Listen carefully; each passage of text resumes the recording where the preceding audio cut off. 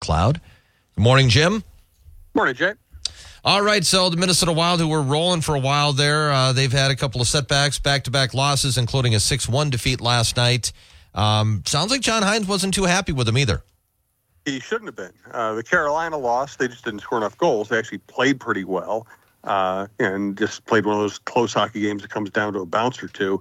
Last night was pathetic. They scored the first goal of the game against a good team that they have to beat to catch, and then they just folded. They weren't physical. They weren't physical in front of the net. They got worn down by Nashville's size. They didn't play with speed and skill they need to offset Nashville being a bigger, stronger team. I don't think it was Gustafsson's fault that they lost the game, but he also didn't, make any spectacular saves that might have stemmed the tide. Just a terrible performance all around. Why is this team, I suppose every team probably has these kind of things happen, right? That not everybody's going to go and bring their A effort every game. I don't know. I think good teams, listen, one misconception about hockey is the way hockey people talk about hockey is that it's all about effort. It's not just all about effort. You have some people who can play half speed and score a goal. You have other people who can play full out and not really contribute much. It's not just effort. It's a skill game. It's also, you get rewarded for skill and for scoring goals. But this team, the problem with this team is when they're bad, they look pathetic. When they had a terrible stretch, they got their first coach fired. Then they had a second terrible stretch under Hines. And now they're having, again, I'm not going to blame them a lot for effort in the Carolina game, but last night that was terrible. That was just like we don't really want to go to the playoffs kind of game. I do see, listen, they need more good players. That's always the first answer when you wonder why a team isn't good enough. But there does seem to be some let up in this team. They go through stretches or games where they just don't seem to be very, very competitive. Jim, some other things going on. The NFL Scouting Combine started yesterday. Defensive linemen, linebackers were out there yesterday. Today you got safeties and tight ends. So you got a couple of former Gophers that are going to be showing up today. And Brevin Spanford, of course, we care about him. He's a St. Cloud guy, graduated from St. Cloud Tech. Tyler Nubin. I see that Nubin is ranked pretty high. Could he go as high as first or second round? I guess I'd be surprised if he went for. He's a really good player and he's a really good athlete, and I think he's the kind of guy who his college success will translate into NFL success. But I think he can run. I think he's big enough. He can hit. He's smart. I think he's really good. So I guess I don't expect him to go in the first round. I could see second or third round. Nobody knows. Of course, teams themselves don't even know at this point. And Spanford is probably going to have to do really well in the combine to get drafted because he just didn't have a productive senior year. I don't think it was necessarily his fault that he didn't have a productive senior year, but he's going to have to show something in the combine. I think Nubin, I think people already kind of know what kind of player he is, and this is just a normal check-in for him. So Spanford probably 5th, 6th, 7th round if he gets drafted. He's certainly got the size you're looking for. I suppose a good combine, if he ran well, showed well, that could help his stock a little bit. Definitely. I think he's a good player, and I think he can catch the ball. He's going to get to catch a lot of balls his last year in college. Again, I don't think that was all his fault. So with his size, if he shows well in drills, if he catches the ball well, if he looks good in things like the shuttle run, and it looks like he can block somebody, yeah, I would think a later round draft pick might be spent on him. So, Jim, in regards to the Vikings, if they don't take a quarterback with that first round pick, would they be looking for like edge rusher? Is that a position of need right now? It is, and once again we have the conversation every year because it needs to be heard every year. Other than quarterback, listen, if you need a quarterback, you're going to draft a quarterback, and then you just have to find the best way of getting yourself a quarterback in the draft. Every other position, you really have to take the best player available, unless, now, if they want an edge rusher and a cornerback, and they're both graded about the same, then you might draft the position you need more. But the biggest mistakes in the draft get made drafting because you need to fill in a position. Because then you draft somebody really, you elevate what you think they are.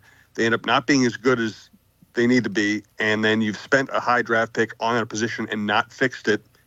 Whereas, if you get great players, you'd rather draft a great cornerback than an average edge rusher, and vice versa. So Yeah, of course, edge rushers are a premium, and it looks like there might be some good ones available there if they don't go quarterback. But you don't want to pass up on a great player at another position because you think you need an edge rusher. Yeah, it does look like there's a lot of defensive linemen that are expected to go in the top 15. So, and just watching some of the guys perform yesterday, it's amazing how fast some of these guys are. Like 4.5 speed from a defensive lineman, that's insane. Yeah, the modern athlete is just something we never really comprehended when you and I were growing up. I'd never seen anybody look like Danielle Hunter before I saw Danielle Hunter. I'd never seen anybody look like Adrian Peterson before I saw Adrian Peterson. The size, the speed, the training, the nutrition, understanding of sleep, the teams that an agent can put together to help an athlete out, the teams now supporting every good pro sports franchise. The modern athlete is just almost incomprehensible in terms of, skill and speed and strength. Jim, Marvin Harrison Jr. Isn't expected to go first overall. He's not a quarterback, but he's expected to go in the top 5. How good a player can he be? I think he's going to be great. Size, speed, savvy, route running, understanding of the game, ability to make difficult catches, ability to snatch the ball. I just think he's a plug-and-play guy. He reminds me a lot of Jefferson, only he's bigger and stronger.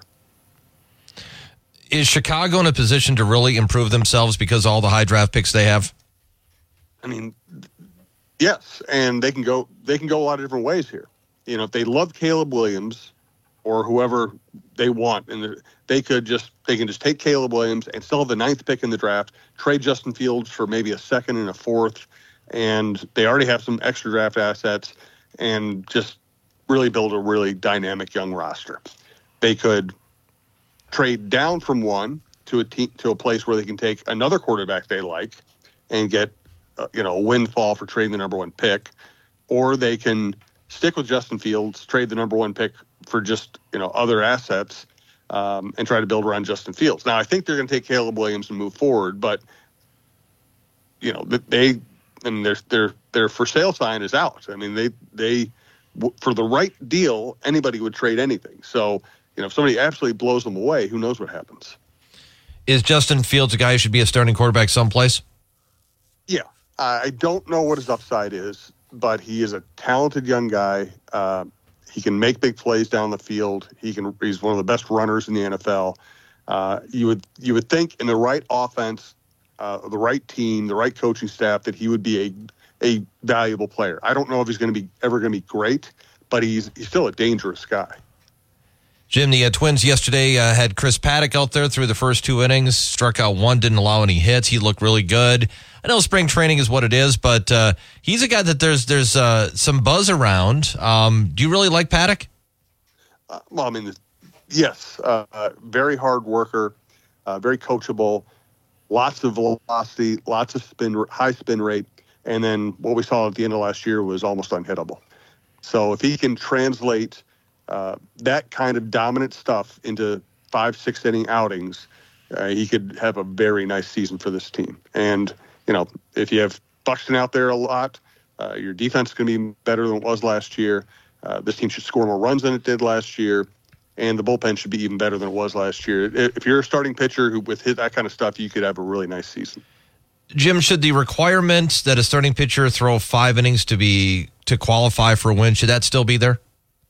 I don't think so. I just think games changed too much. It used to be pitchers were embarrassed to pitch 5 innings, and managers just didn't want to take somebody out after 5 innings unless they were getting hammered. Games have changed now. So, listen, if the starting pitcher goes 4 2/3 and no reliever goes more than an inning, then why wouldn't you give the win to the guy who pitched most of the innings?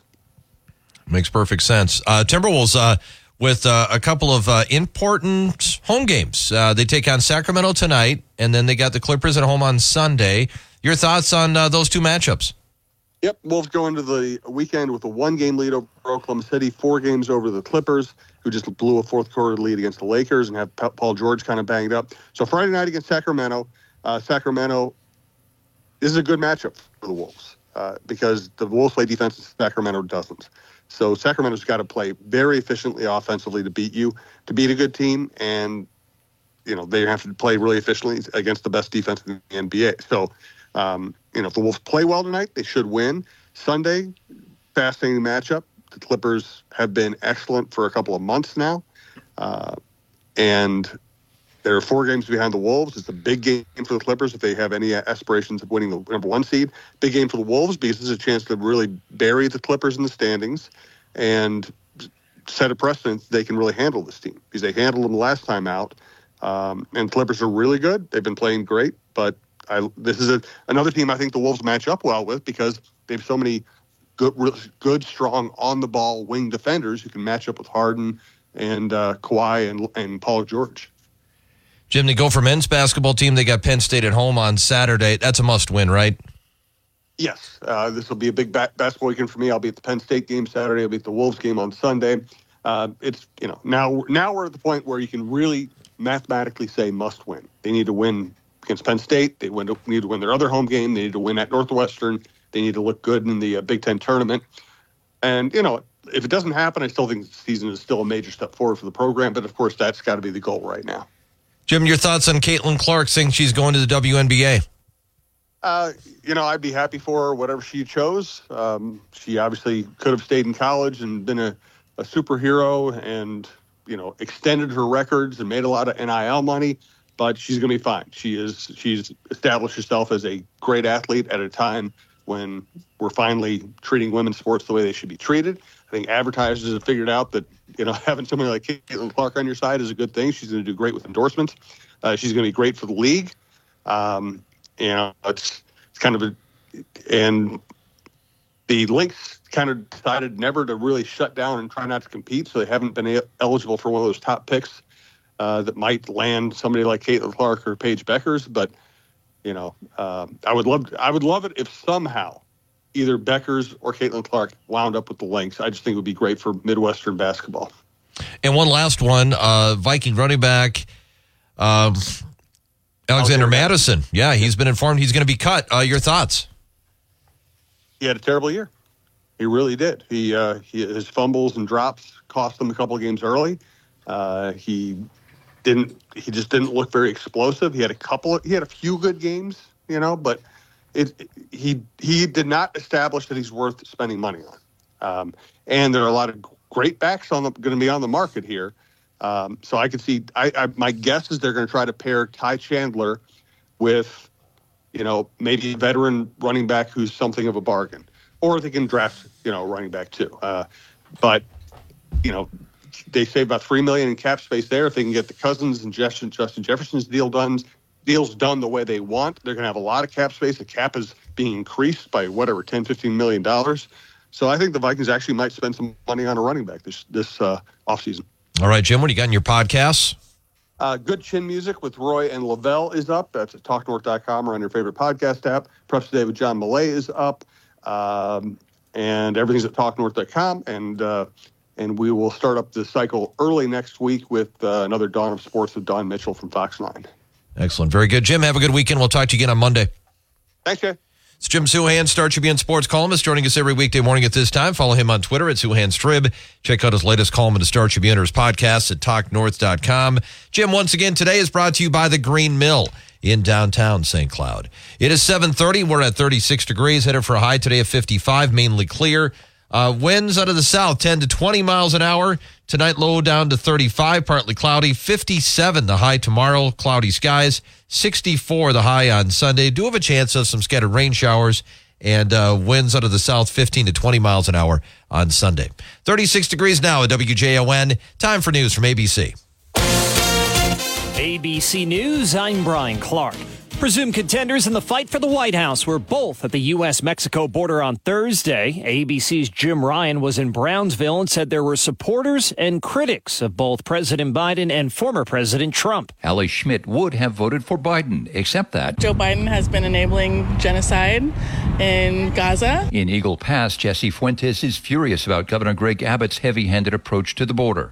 This unwanted militarization of our community is unwelcome. But just what Donald Trump says is needed. In Washington, Congress approved another stopgap funding measure averting a government shutdown. Firefighters in the Texas Panhandle trying to contain the largest wildfire in the state's history. It's just 3% contained, blamed for at least 2 deaths. In Russia, thousands turned out for Alexei Navalny's funeral 2 weeks after the opposition leader died in a penal colony. This is ABC News.